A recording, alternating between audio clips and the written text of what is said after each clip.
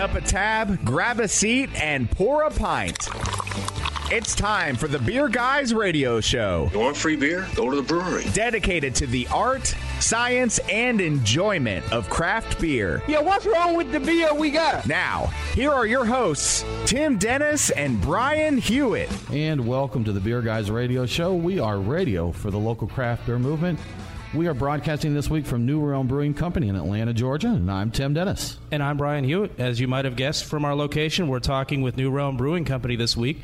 CEO and co-founder Carrie Falcone and COO, brewmaster, and co-founder Mitch Steele are here with us. Gentlemen, thank you for joining us. Thank you. Hey, guys, welcome. Thanks for having us. We really appreciate it. Yeah. So, Tim, how was your week? You know, I had a good week. There was a lot going on. There was lots of beer to be consumed out there. Went last weekend to Cherry Street. So I went down there. They had their Modern Hops 1-year anniversary. And they were launching Old Nation's M43 into the market. Bunches of cans of M43 around, so I drank a couple of those. Have you ever had that before, Tim? I've had that once or 11 times. Okay. So I've drank a few of those. Also enjoyed, Cherry Street had their Dame beer on cedar, which I thought was really good. And we had some Hardywoods left over from when they were on the show. So we popped a couple of those bottles. We got into, I think it was Hopkeeper, and their Peach Triple. And then at Ironmonger, they had a Blood Orange Quench, which is a Pilsner. They've added Blood Orange Puree, too, which was very refreshing and tasty. So I got into all of those. It was a good time. So for me, I think for both of us, but we wound up going over to Variants to get a little preview of the barrel-aged Good S'morning. It's a bourbon barrel-aged Imperial Stout brewed with lactose, s'mores, coffee beans, and Ghana cacao, and it was delightful. I don't think I've had the original out of a bourbon barrel, but I'm not sure I'd want to have it any other way now that I've had it with the bourbon. It was out of as in not in. Yes. As opposed to out of a barrel. Well, I want it out of a barrel, but I've never had it without the barrel. Let me just say that, yeah. So there was a couple of other things. We got the luxury fiber. We got some splody with blueberries, strawberries, and rhubarb. And a First Night Monster IPA, which is new and actually very popular over there. It was a good time. I had a lot of good beers there. Also, when I was over at Cherry Street, I had their Half a Brain Pina Colada Style Shake IPA. That was that's a mouthful. That's a lot to say for that's a just beer, there's man. too much. Jeez. There's just too much in that name. And also Unlimited Arts Zero IBU IPA, which I had to bring up because we have Mitch Steele here and Zero IBU. I'm Zero told that IBUs, doesn't exist. That's a misnomer. What? Right. Zero IBUs is not possible there. So I thought it was tongue-in-cheek, but I looked at Untapped, and it actually says no IBUs. So no hops in the brew house, no IBUs. None at all, right? There you go. So, I guess I'm assuming they're talking about they're not doing any boil addition, some late or dry hopping, and they consider that a zero IBU. But you're still going to get some bitterness out of that. Not right? if you don't add them in the hot side, in the kettle or the whirlpool.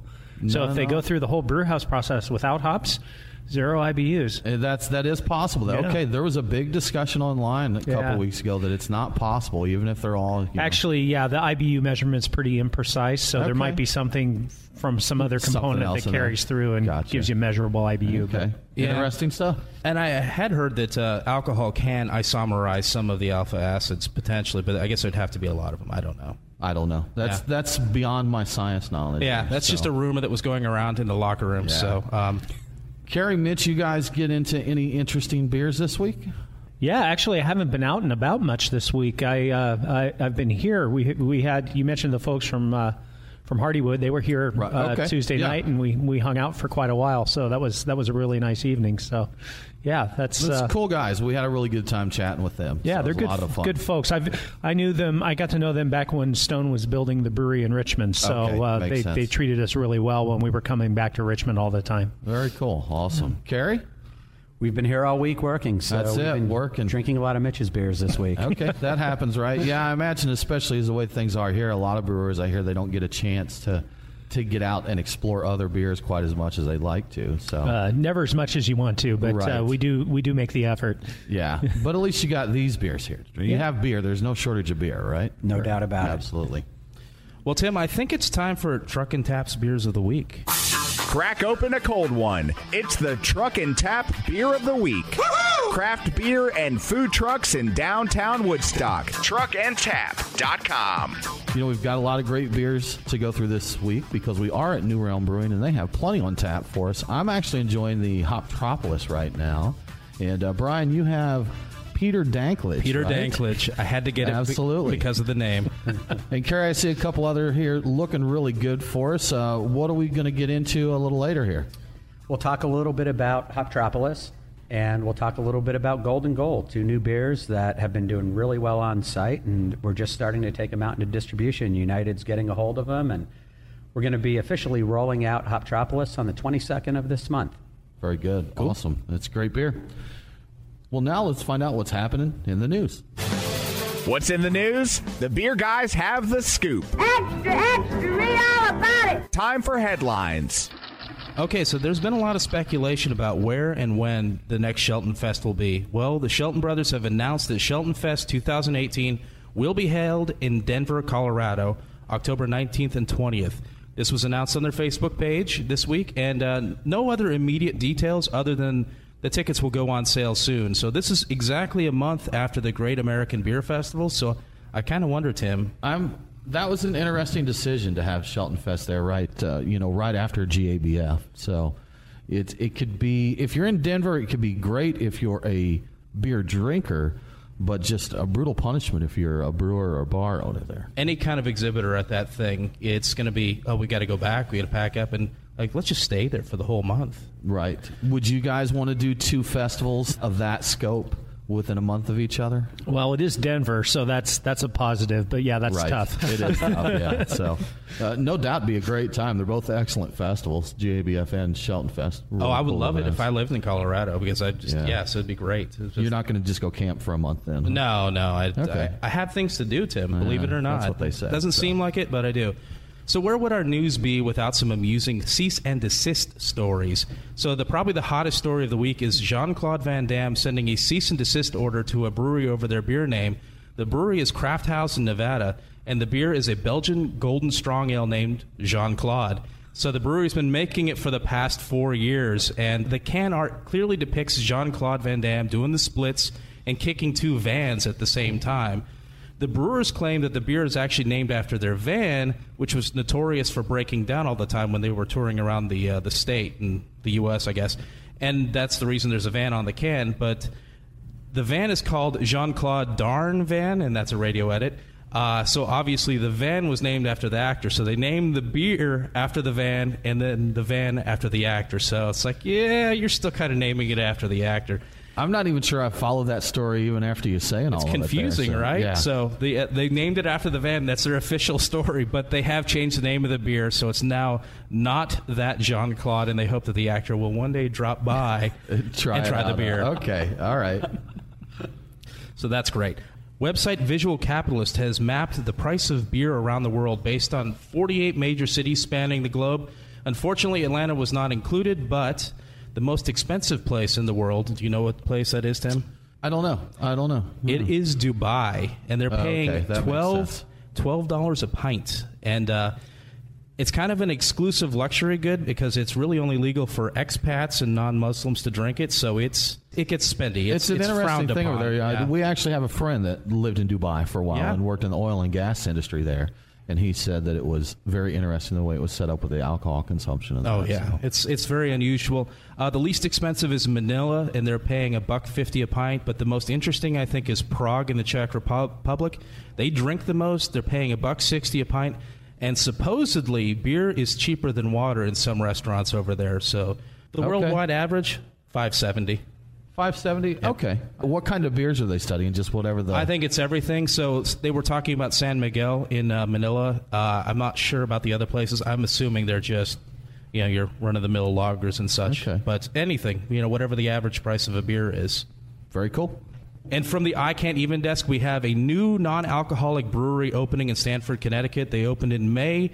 They're doing non-alcoholic beers. They have 2 beers. They've got a Run Wild IPA and Upside Dawn Golden Ale, and I don't even know what to make of it. In that case, we're just going to take a break. You're listening to the Beer Guys Radio Show, and we'll be back right after this.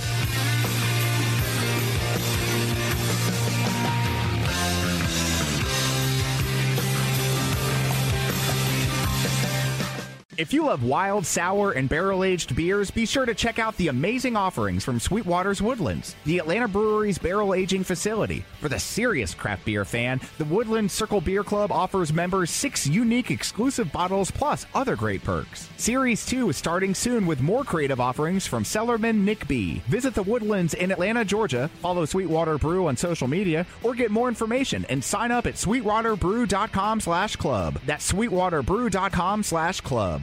Craft beer forged with a reverence for tradition and new styles that start a revolution. Ironmonger Brewing. The brewers at Ironmonger Brewing pride themselves at being masters of barrel-aged, hoppy, and sour beers. They invite you to their taproom in Marietta to taste and see. Also, visit their barrel room with an intimate drinking experience with great live entertainment.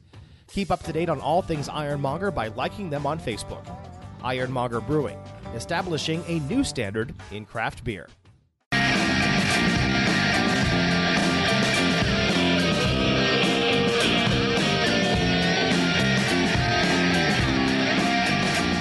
Follow the Beer Guys on Facebook, Twitter, and Instagram. Roger. What's our vector, Victor? Now, back to the Beer Guys Radio Show. And welcome back to Beer Guys Radio Show. For more great craft beer info, visit us on the web at beerguysradio.com. We're back with New Realm Brewing Company, talking with Kerry Falcone and Mitch Steele. Gentlemen, I think the last time we talked to you, we had the three of you together, the three amigos, you and Bob Powers, who couldn't join us tonight, at the Atlanta Cask Ale tasting in 2017, when you were first coming to Atlanta to get things going. So, any new developments since then? Anything changed? Well, we've opened. Okay, yeah. Yeah, that was a fun event, and we were still just getting ready to start building our place, and a lot has happened. Right on the front end of it there, I think we talked to you, just coming in here, and a heck of a year, huh? Yeah, it's amazing. I was looking just kind of retrospectively today because my wife is here tonight, and she hadn't been here in a while, and I was just thinking about how much had changed. And oh, sure. Yeah, it's just incredible, when you take a step back and look at it from that angle. Yeah, you blink and you miss it here lately with everything going. So you've been open for 6 months. I mean, did you have any idea you'd be growing as quickly as you are currently? No, it took us all by surprise, how quickly our beers took off and, how well, they've been received and everything. So, you try to be prepared for that kind of stuff. We scrambled a lot trying to make enough beer in the first few months and, hired a lot of people and really got brewing a lot more than what we anticipated. But, it's been fun.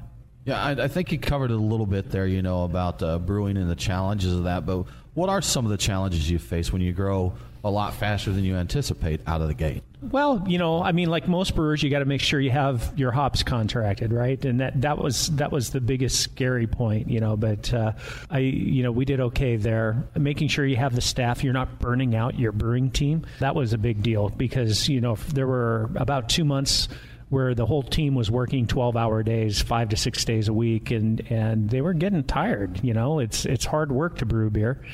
And we finally got to take the foot off the pedal for a little bit, and now they're in a real good spot. But it took us a while to gear staff up for this kind of volume. That's Brian and I helped out brewing some batches of beer because we wanted to open a brewery.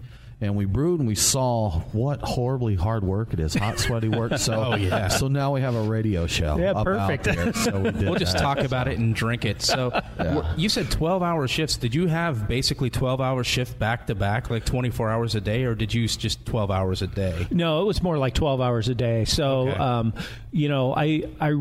I've come from breweries where we were working 24/7, and I just kind of made a commitment to myself and to our team that we weren't going to do that here. But when we had to really start cranking it up, we were working 6-7 days a week.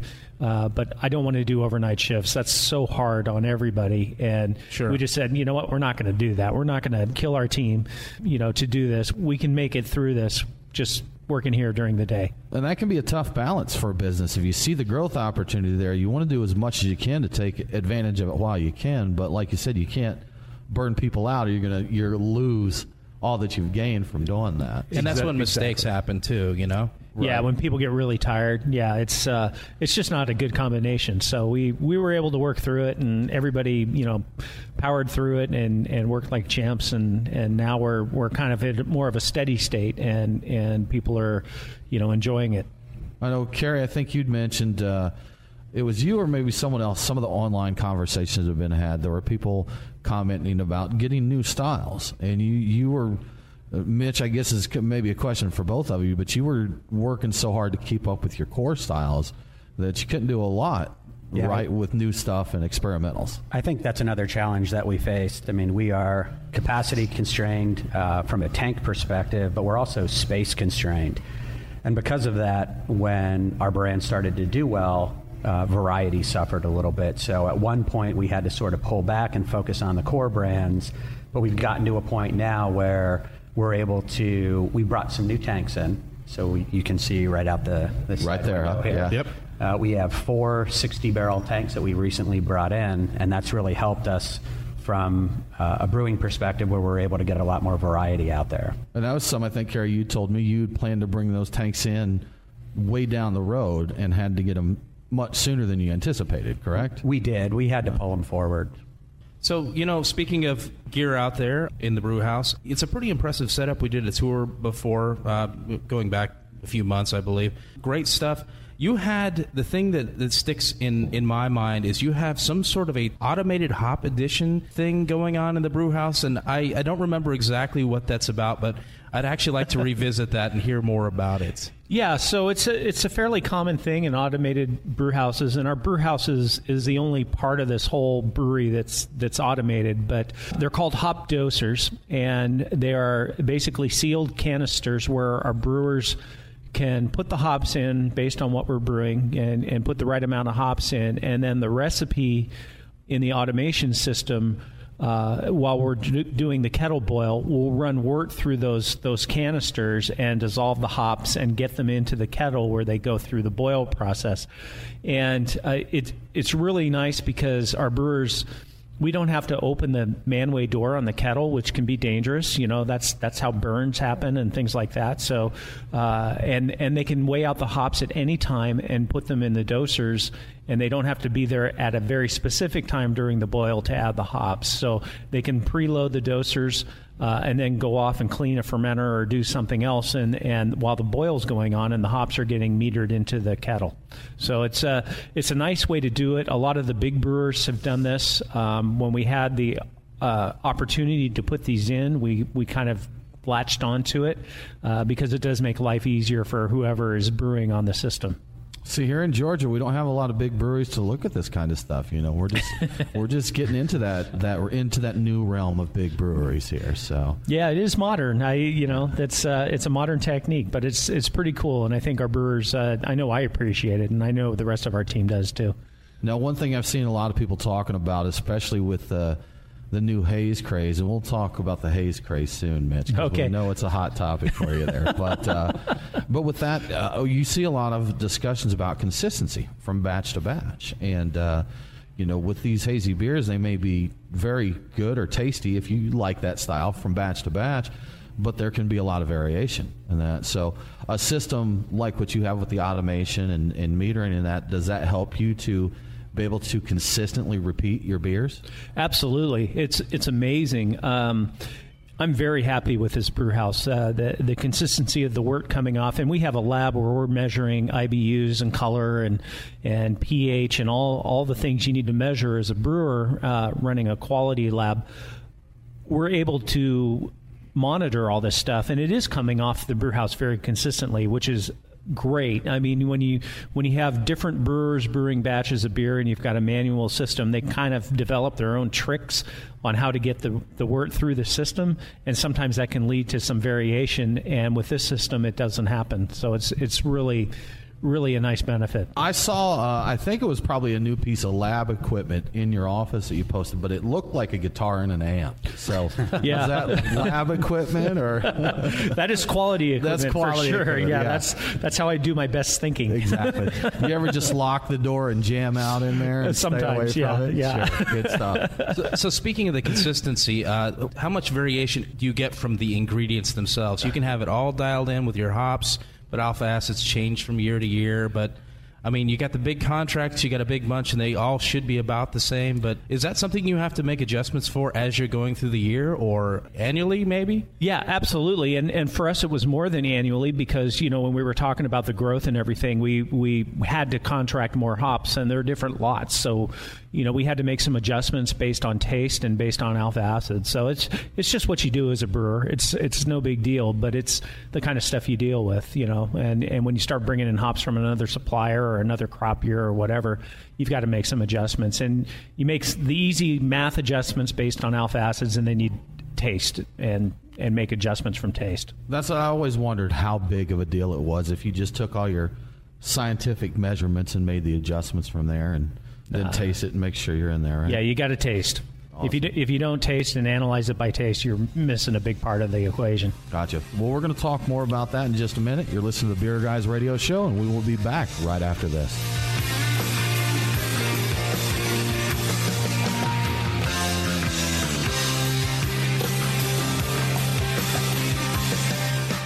It's Aaron and Tim, the Beer Guys. If you're like us, no lunch or dinner is complete without a pint or two of craft beer. Which is why Truck and Tap in downtown Woodstock and Alpharetta are always on our list. Tim, why do they call it Truck and Tap? Well, the tap part is easy, Aaron. See, they've got 18 of them. As for the truck part, well, that's when it gets interesting. Truck and Tap features your favorite Atlanta area food trucks daily, so that way you're getting a different menu every day. Truck and Tap in downtown Woodstock, Alpharetta, and coming soon to Duluth in 2018. Truckandtap.com. Let them know that the Beer Guys sent you. We are Reformation Brewery, celebrating the reformer in you. Locally crafted within the renowned Etowah watershed of Woodstock, Georgia, Reformation creates yeast-forward brews full of aroma and flavor crafted to last. Come see us in beautiful Woodstock, Georgia, for a tour and tasting of unique brews that you can't find anywhere else. Reformation Brewery, set beer free. ReformationBrewery.com.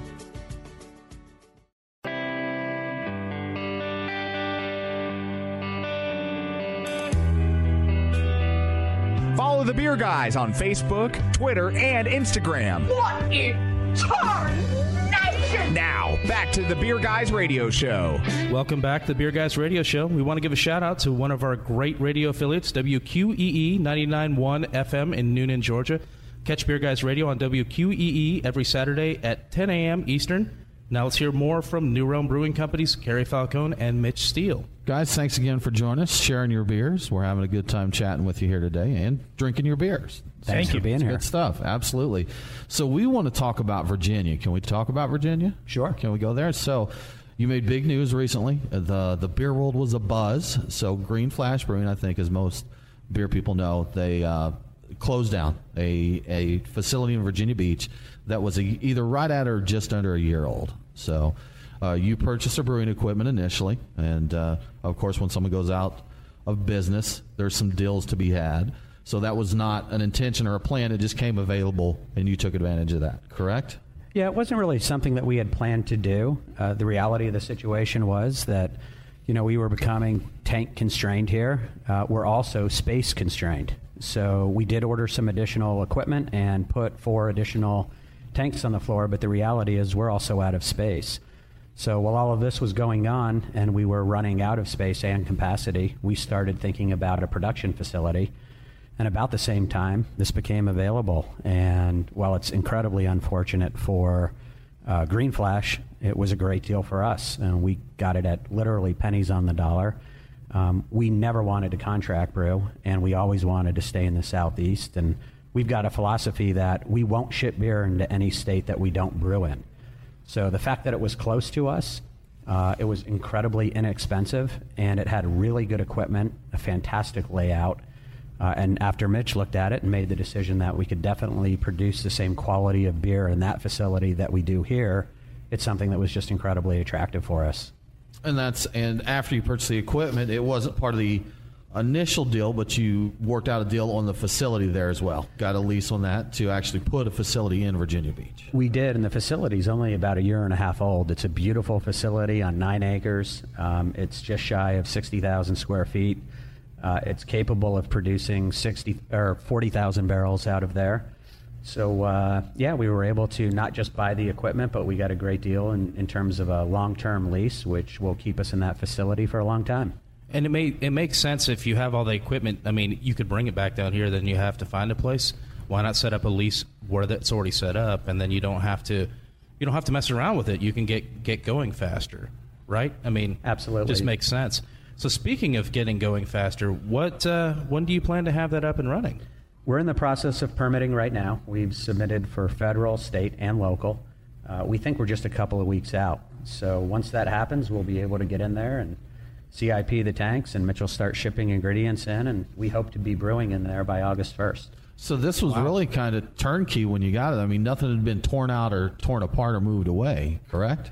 That's right. Yeah, they were brewing in there probably, 3 months ago. Well, they were brewing in there the week before they closed, and so it's ready to go. It's just a matter of getting ingredients in there and setting up the recipes and starting to brew. That might be a record for a new brewery opening. Seriously, I think so. There, right? Absolutely. And they already had a tap room too. Am I correct on that? Because I think it was a pretty lavish facility, right? They do. They've got a beautiful beer garden and a wonderful tap room, and we're excited to get in there and start brewing and be able to serve our beers on site as well as in the Virginia Beach community.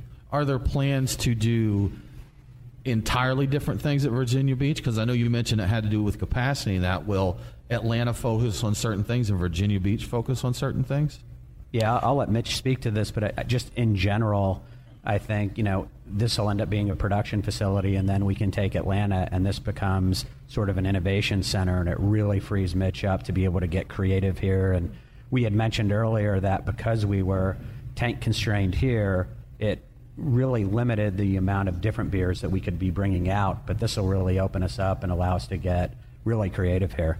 Mitch, have you considered going all non-alcoholic with the Virginia Beach Brewery? Well, that's an interesting concept, and no, I haven't. My last suggestion at Atlanta Cask Ale tasting was to not brew an IPA here, just throw everybody off. So I'm just full of great suggestions for your brewery. So. Make a note of that. Yeah, right, it's no. Carrie's right. This was an opportunity for us to open up the Atlanta brewery to brew some really cool beers, and one of the things that we do here is all of our brewers have the opportunity to create their own recipes and do their own thing, and all they have to do is show me the recipe and tell me why they think it's going to be a cool beer, and if we can find a slot on the schedule, we brew it, and hopefully we can do a lot more of that because we've got really talented people on our team. So what are the challenges that you face operating a brewery here in Georgia and at the same time opening a new facility in Virginia? From a brewing standpoint, if we do decide to do some overlapping beers, it's going to be flavor matching. We haven't quite come to that final decision yet of what beers we're going to be brewing in each location, but the flavor matching piece is probably going to be the biggest challenge. I think splitting time between both facilities, both breweries, is going to be a bit of a challenge. But on the other hand, I'm a big believer in bringing on very high quality people to brew the beer, and we've got a great team here, and we've got the beginnings of a great team in Virginia Beach. So I'm confident that we'll be okay on that front. Now, will the local beer laws here, doing this, will the local beer laws make you change anything about how you operate in terms of, making beer here or doing business in Georgia now that you've got the other facility happening? Or is it going to be, are there any barriers in that regard? I don't see any. Yeah, we're able to brew in both facilities and ship beer back and forth between the two. So I think this will really put us in a position where we won't be capacity constrained anymore, and we'll have the freedom to brew a lot of different beers. And I think as a result, both markets will see a lot of creative beers outside of some of the core items that we're currently doing. Very cool. Awesome. Now, you also have a facility, or a building, I should say, in Charlotte. That the news is out there on that, but there's been no talk about what's going to be done with it. Are there any plans for that yet, or anything you can share about Charlotte? Yeah, this was a building that we had looked at for a long time, and we always wanted to be in this building. And we took a run at it a long time ago, and it didn't pan out. It did become available, and we got a great deal on that as well. The long-term plan was that Virginia Beach would be a production facility, Atlanta would be an innovation facility, and long-term we envision Charlotte being a sours program.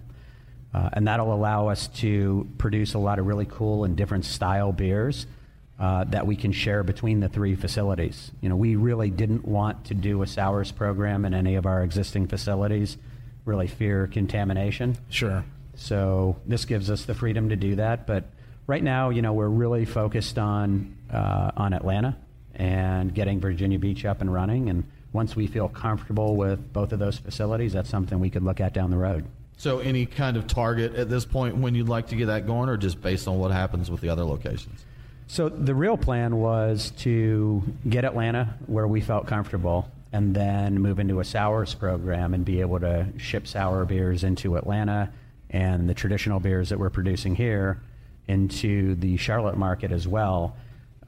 However, when we became capacity constrained here and then we got such a great deal on that, we ended up sort of putting that on hold. We want to make sure that we get Virginia Beach up and running and stable.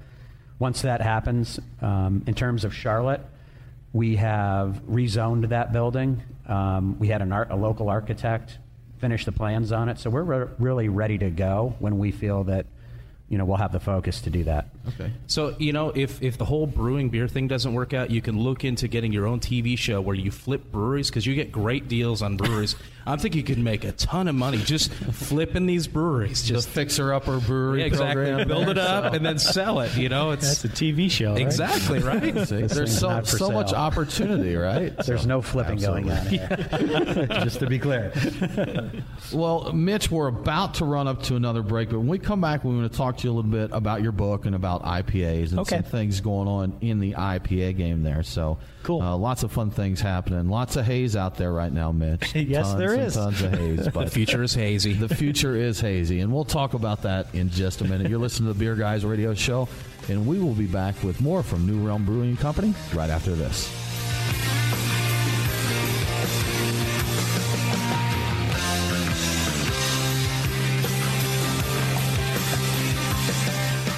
Craft beer forged with a reverence for tradition and new styles that start a revolution. Ironmonger Brewing. The brewers at Ironmonger Brewing pride themselves at being masters of barrel-aged, hoppy, and sour beers. They invite you to their taproom in Marietta to taste and see. Also, visit their barrel room with an intimate drinking experience with great live entertainment. Keep up to date on all things Ironmonger by liking them on Facebook. Ironmonger Brewing, establishing a new standard in craft beer.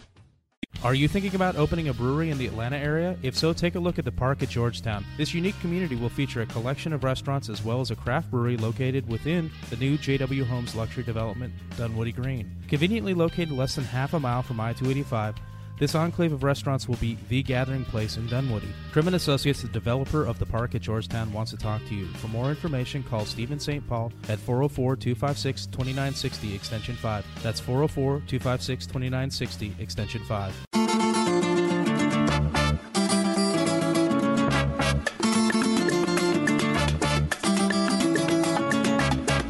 Follow the Beer Guys on Facebook, Twitter, and Instagram. You passed out cigarettes for a smoke-a-thon on Earth Day. You installed speed bumps on the handicapped ramp. And most recently, you dumped 100 pounds of meat on a peaceful vegan protest. Oh, come on. That was way more than 100 pounds. Now, back to the Beer Guys Radio Show. Welcome back to the Beer Guys Radio Show.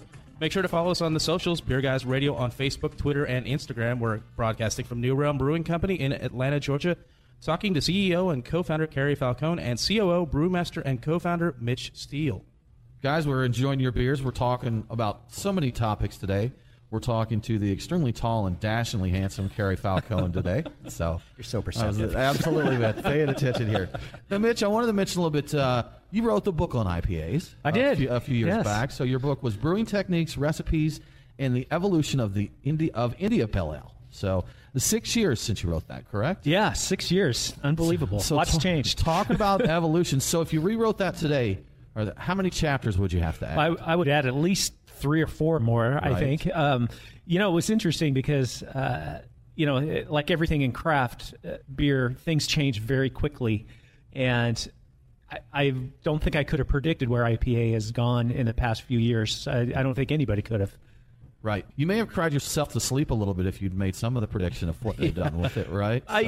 No, not really. Not I mean, really. it's all, as long as we don't lose the stuff that got us here. You know, Right. that's really my whole thing with what's going on with IPA right now is there's something about West Coast IPA and American IPA that we don't want to lose.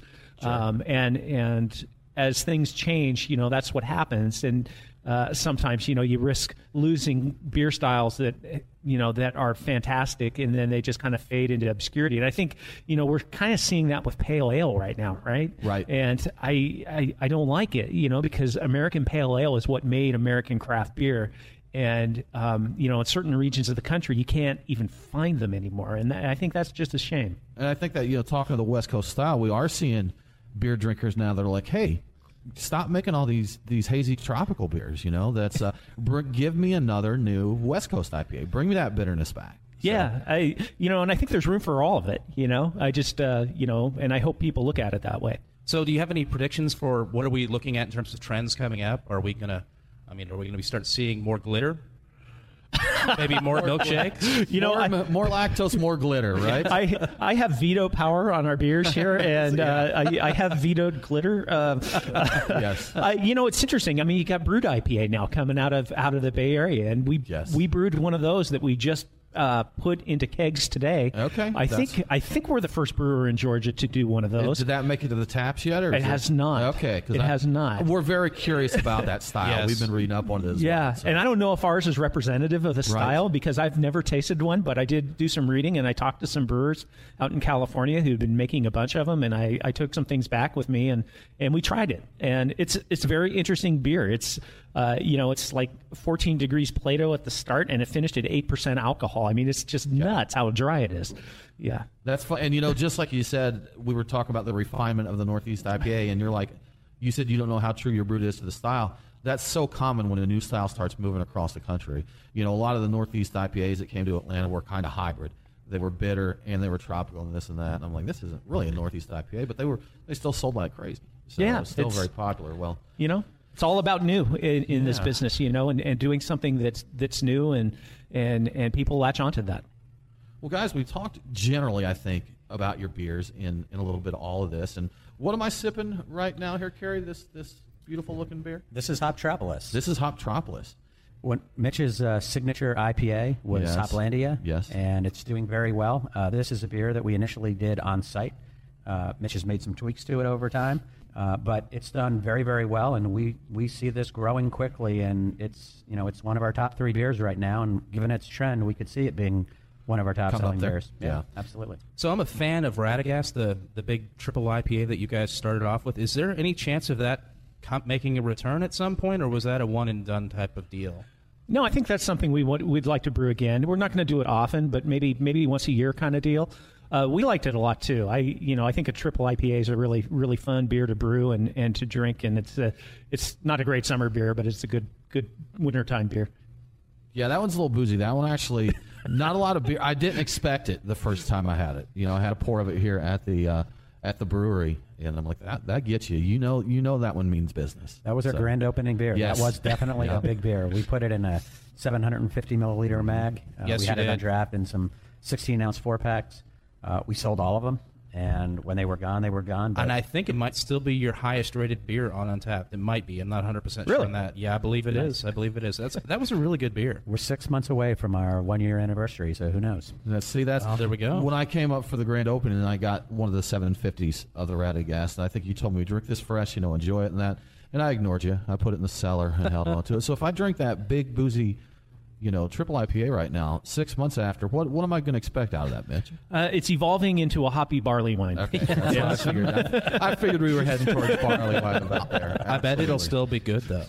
Yeah. Now, hang on to that. Don't open it. Right. Just keep holding on. Now that you've went this far, just keep holding on. Give it another couple years. Yeah, Yes. absolutely. Still. Now, Mitch, I know from following some on Facebook and different conversations that way, and we've talked a little bit about these hazy beers. You personally are not a big fan of this style. Is this correct? No, I don't think that's correct, actually. Okay. I've been kind of on the fence about them. Okay. I've never been a negative guy about them. I did put out on Facebook one time that maybe they should be called something other than IPA, and that was purely an intellectual kind of conversation. It wasn't emotional, but you look at how these beers are brewed, and the only thing they really have in common with India Pale Ale is that they're dry hopped. everything else is a complete departure. And I was like, these beers are real, but maybe they deserve their own style name, and I probably didn't word that the way I intended it to, and the way it should have been worded, and people really took offense to it. And I was like, no, that's not what I meant. I mean, I was trying to give credibility to this as a beer style, and it doesn't need to be an IPA. It's different, but that ship sailed. It's the BA has recognized it as a subset of IPA, and that's well and good. So I'm intrigued by the style from a brewing perspective, and from being a technical brewer and a curious brewer. I'm intrigued by them. I've had so many bad ones that I was a little tentative about them to begin with, but now as people are like you said, people are starting to perfect them. They're enjoyable. They're really different, and they're really kind of fun to drink. So what are your thoughts on the triple milkshake smoothie IPA? Yeah, that's where you lose me. So what are some other brews that you guys have on deck that we can expect to see coming from New Realms? So we talked about the Brut IPA. We've been doing some really nice German-style lagers. We've got a big batch of our Dunkel that's coming off. We've got a beer that just went on tap today, we're calling it Belga Rosé. It's got hibiscus in it, and it's bright pink in color and very refreshing. We took a crack at brewing a couple of Berliner Weisses as well. Okay. We had a grapefruit one, a small 5-barrel batch on a few weeks ago, and we're getting ready to keg up a Berliner Weisse that has dry hopped with lemon drop hops and lemon peel in it that is tasting absolutely marvelous. So, we're getting out there. We're getting into some fun stuff. Very cool. Now we want to talk some about the restaurant side of things too, because you were the first brewery in Georgia to take advantage of the new laws that allows a production brewery by letter of the law or permit, or however you want to say it, to have a restaurant. So you did that, and some great food here. I've enjoyed this. And Carrie, we talked before your opening, and I could tell you were very passionate about that side of things as well, coming from the kitchen. So what's your goal with the kitchen? What's your goal with your menu here? We look at this building and we sort of divide it in half, and half of the building is the brewery and the other half is the culinary experience. And to us, that's a sampling opportunity. It's a great opportunity for us to bring people in and let them taste our beers in a controlled environment where we have great food and great beer, and we make sure their glasses are clean and the beer is cold and the food is warm. So, for us, it's, we're a brewery. We're not a restaurant. Right. But we really enjoy the opportunity to pair our beer with food.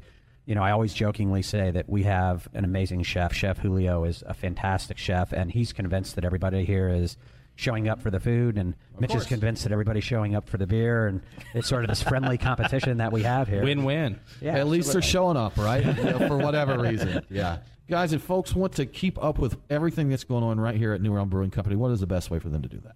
Oh, probably our Instagram page. We have we're on Facebook. We're on Instagram. I think we've got a good website that we're working on all the time and upgrading all the time. So, all of those regular avenues through social media are out there for us. Excellent. Well, thanks so much for joining us. We really appreciate it. Thank you. Thank you for coming in, guys. Thank you. Thanks. And that about wraps us up for this episode of the Beer Guys Radio Show. Coming up next week, we're going to be talking with Williamson, Michigan's Old Nation Brewing Company. And, I just realized that we're going from New Realm to Old Nation. So we're covering everything there. So hope we don't start a turf war between these guys. No. Absolutely. So now please remember delicious turf war. Please remember to subscribe to Beer Guys Radio on iTunes, Stitcher, or wherever you get your podcast, and make sure to leave us a review. If you really enjoy the show, consider supporting us on Patreon. Just go to patreon.com/beerguys. You can pledge as little as $1, or if you give $10 per month, we're going to give you every episode of Beer Guys Radio early and commercial free. Thanks again for tuning in. Have a great week. And don't forget to drink local. Cheers.